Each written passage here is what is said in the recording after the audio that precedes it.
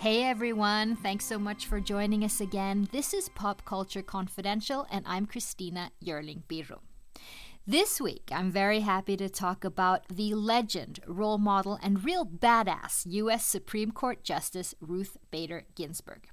Now, my conversation is with someone who knows her very well. Daniel Stiepleman is the screenwriter of the new movie On the Basis of Sex, which is based on a major part of her life. And he also happens to be Justice Ginsburg's nephew. Ruth Bader Ginsburg is only the second woman to hold the role of U.S. Supreme Court Justice, and she's been battling gender discrimination since the 70s. She's still working hard at age 85. In our celebrity-obsessed culture, it's been pretty cool the past few years to see how she's become a cultural icon. There's been RBG memes, books, a documentary, and now this major motion picture starring Felicity Jones as Justice Ginsburg and Armie Hammer as her husband Martin. The film is directed by Mimi Leder, who we know from The Leftovers, and written by my guest Daniel Stiepleman. On the Basis of Sex centers around Ruth Bader Ginsburg's early years as a young law student, a young professor, and then as co-litigator with her husband Martin Ginsburg on a 1972 seemingly minor tax case. The case involved an unmarried man who was denied a $600 tax deduction for taking care of his ailing mother. Charles Moritz was denied this tax deduction because of his gender. According to the IRS, women were the caregivers. It was with this case that Ginsburg would find her foundational argument against sex-based discrimination. The film is also part love story, recounting the beginnings of Marty and Ruth's long relationship. There are 178 laws that differentiate on the basis of sex. Women can't work overtime. We have to get credit cards in our husband's name. We're not allowed to work in mine. This is a man's world. You think you can change the country? You should look to her generation. They're taking to the streets. Protests are important, but changing the culture means nothing if the law doesn't change. What did you say your name was? Ruth Bader Ginsburg. I want to be a lawyer. I want to represent clients in pursuit of justice. So they're going to give you a corner office? I wasn't what they were looking for. One said women are too emotional to be lawyers. Another told me a woman graduating top of her class must be a real ball buster.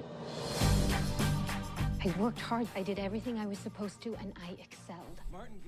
I started by asking Daniel Stiepleman about the case at the center of the film. Your movie centers around a real landmark case. Maybe you could quickly describe it for us? Sure. Well, what's interesting about it is that, I think in retrospect it's a landmark case, but at the time, nobody really thought much of it outside of Ruth and Marty. Because when I went back to the 10th Circuit Court of Appeals and said, hey, I want to write a movie about this case, can you send me a transcript? Do you have any recordings? They said, oh, no, nobody kept any of that. We would have no reason to. Wow. And how did this change future rulings? Well, that's what the movie's about. Is that as Ruth was very quick to point out to me in the research process, this wasn't the first time it had ever occurred to anyone that the U.S. Constitution, the 14th Amendment, says all people must be treated equally under the law. And the law at that point that amendment was about 100 years old at that point. And for 100 years, women had been going in front of federal courts and saying, we should be considered people under the law. And for 100 years, the court said, no, that's not what the law means. And so, what changed is this became the first precedent in the federal court to say that should no longer be the case, that women should be considered as equal under the law. And I had misstated slightly. This is the first case that was argued. Right. That made that point successful. You are a screenwriter, and of course, as most people know, you also have a family connection here with this story. And I'm curious, as a kid, was there a particular moment you remember where you understood, oh my gosh, my aunt is Justice Ginsburg? Well, as a kid, I found it mostly confusing. Is there a moment where I realized my aunt, oh my gosh, is Justice Ginsburg? That was probably after swearing in. But in terms of, how momentous she was as a kid, it was always very confusing. Mm-hmm. Because people, would be like at the Thanksgiving dinner table, and someone would point to my aunt, across the table, very quiet, eating her turkey incredibly slowly. And they would say, she changed the world. And I found that confusing because I had in my head, an image of what a feminist from the 70s was. And I think it's everybody's, every American's vision of that, which is Gloria Steinem. Right. Someone who stands up in front of a crowd and brings everyone to their feet. And here was my aunt, who was very quiet and very intellectual and very precise in her language in a way that was, like you would talk to her and there would be long silences because she would plan out exactly what she was going to say. And so she didn't seem like that charismatic character. And so I always found that confusing and fascinating. And when I had the idea for this movie, kind of the first image I had in my head was this idea of that there should be a moment in the film where there is a rally and Ruth Bader Ginsburg is walking across it to get to work. Right. What I came to understand was that it takes two sides of the coin. You need a Gloria Steinem to move the culture, and you need a Ruth Bader Ginsburg to change the law. So sustainable change comes from changing both at the same time. And how did she feel about it when you approached her and said, I want to write your story or this part of your story? I think she was kind of skeptical at first. I said to her, well, first of all, at that point, I'm an aspiring screenwriter, right? So it's not even like she's any reason to believe I know how to do this. and I went to her and I said, I want to write this film. And she said, why that case? She said, I argued bigger cases. I argued cases in front of the Supreme Court. But for me, this was always the story of a marriage. It was always about the fact that Ruth and Marty it was the only case that Ruth and Marty ever argued together. It was the two of them fighting in court for what they had, magically managed to create at home, which was real equality. And so for me, that was always what the case was. That's always what the movie was about. It was always the story of a marriage. I think a lot of people can write case law, but the privilege that I had is that I was in the unique position to know the family and to have seen them behind closed doors. Then her response, which I know I've said elsewhere, was she said, and I quote, "If that's how you want to spend your time." I have this perception, which may be wrong, but that she gives many interesting notes. Do you have any example of when she? I'm sure she read your script. Anything she wanted to change or what she thought? Well, she read the script like it was a contract. So I would send her the script. Really? And so at one point I sent her a draft and I gave her a call. And she says, "Oh, Daniel, I'm in the middle of reading the Affordable Care Act. Can you call me back in a half hour?" And so I hang up, I call her back a half hour later, and she says, "Okay, page 1. And then you've seen the movie. The opening shot of the movie is a bunch of shoes, and Ruth is wearing high heels. Mm-hmm. And she says, "In those days, I used to walk to Harvard, so I never wore heels." Like, oh my goodness! She already like the first second page. sentence of the movie. This is going to be a long conversation. And so then I had to teach her a little bit the difference between, this is, by the way, this is not technically accurate, and by the way, if this was in the movie, this would not be I would not feel that this was an accurate portrait of me, which is two different things. And so the heels one I kind of debated with her. I said, well, it's an orientation, it's a special occasion, don't you think you might have? And she said, oh, okay, I guess I can live with that. But for the most part, her notes were she wanted the law to be right, and she wanted the law, the way the law is practiced, to be right. And she wanted Marty to be right. Not surprising, right?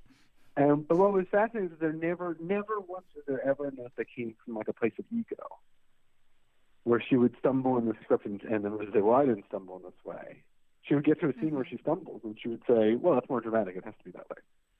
Okay, yeah, interesting. I was wondering while you were working on this and studying this, if anything surprised you more than you thought it would about women and power and men that you really hadn't thought about previously in your life.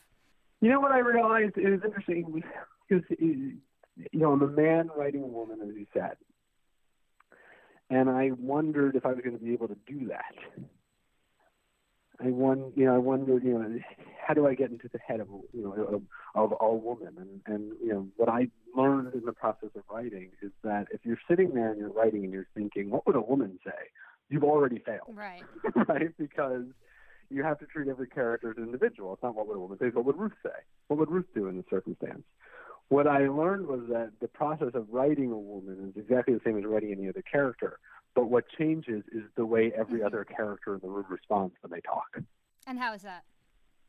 Well, just I don't think Mel Wolf would talk to Marty the same way he talked to Ruth. If Marty had said the exact same words. Yeah, I mean, of course, you worked with Mimi Leder, one of my favorite directors. Mine too. I'm sure that you bounce these things back and forth. Yeah, I mean, there's a lot of times. I mean, obviously, Mimi lived it Right. in a way that I haven't, and so that was, first of all, the scenes where she felt like it worked. That was a very confidence booster for me. That she was like, yes, Right. this is how this feels. You got that right here. Mm-hmm. A scene that I think is a nice example of the dynamic is, there was a moment in the writing process before Mimi was attached to the project. We were writing the first draft. My wife and I were bickering about something. I'm sure it was very important, but it was the morning we were having an argument, and in the middle of the argument, she stopped and she looked in the mirror and she smiled because she was putting on blush, and I was so fascinated by that. By the fact that she had to stop and have a facial an emotion on her face that was so different from the way she actually felt because she was putting on makeup. And I was like, "Oh, that's great! I have to use that in the movie." And then this is how seriously I was taking the argument, clearly. And so seeing that, I think it took a guy's outsider perspective of watching that to pick up on that moment and say, that's a great visual moment for a movie. Then Mimi comes on, and she takes that moment and she adds to it this emotional nuance that turned it into, I think, my favorite scene in the movie, which is when Ruth is putting on her makeup right before court, and she's practicing her smile. Oh, right. And so I think that's sort of a beautiful example of the outsider perspective and the insider perspective coming together and creating something better than either one on its own. A lot of the people in that you're dealing with in the movie, I mean, it's the same people. It's the same issues. I mean, we still have going through the Kavanaugh case. We still have lots of things happening with, Planned Parenthood, LGBTQ rights, and some things are hanging in the balance. And I'm wondering, Justice Ginsburg today, does she feel positive, disillusioned? I mean, what does she feel? How do you feel that her main concerns are as we speak? You don't want that to be your last question, because I can't speak for Ruth. I'm not her spokesperson. I don't want to pretend I can speak for her.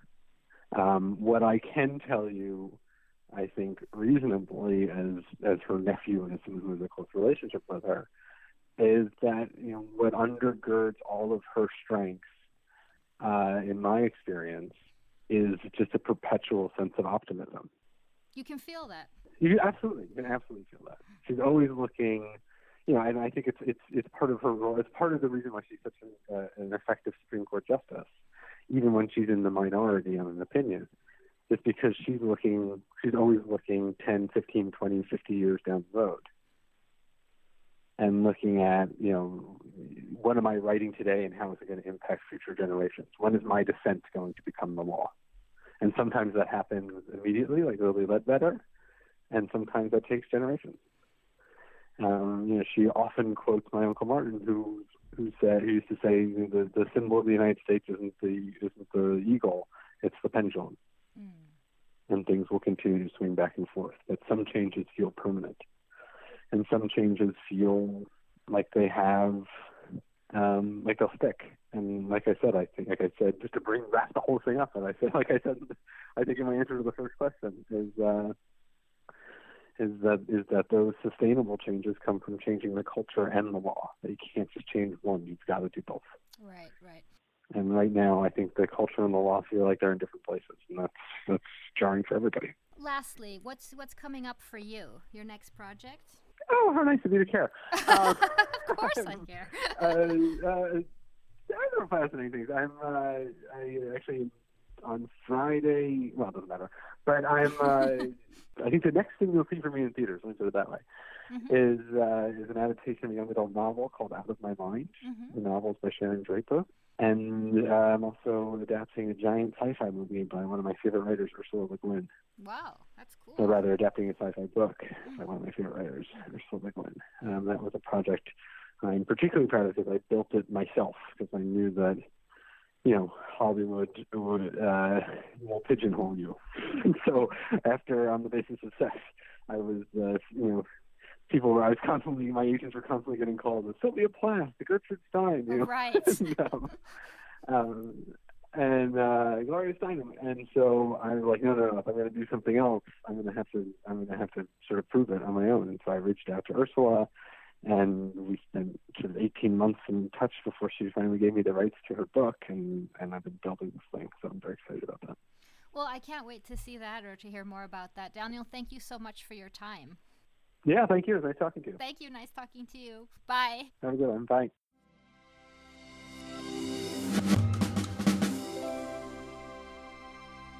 Thank you so much to Daniel Stiepelman. On the Basis of Sex premieres in Sweden on International Women's Day, March 8th, and it's already out in theaters in the US. Thanks so much for joining us this week. You can subscribe to the show on iTunes, SoundCloud, or wherever you get your podcasts. This show was edited by Katrin Lundell, and I'm Christina Jörling Birro. See you next week.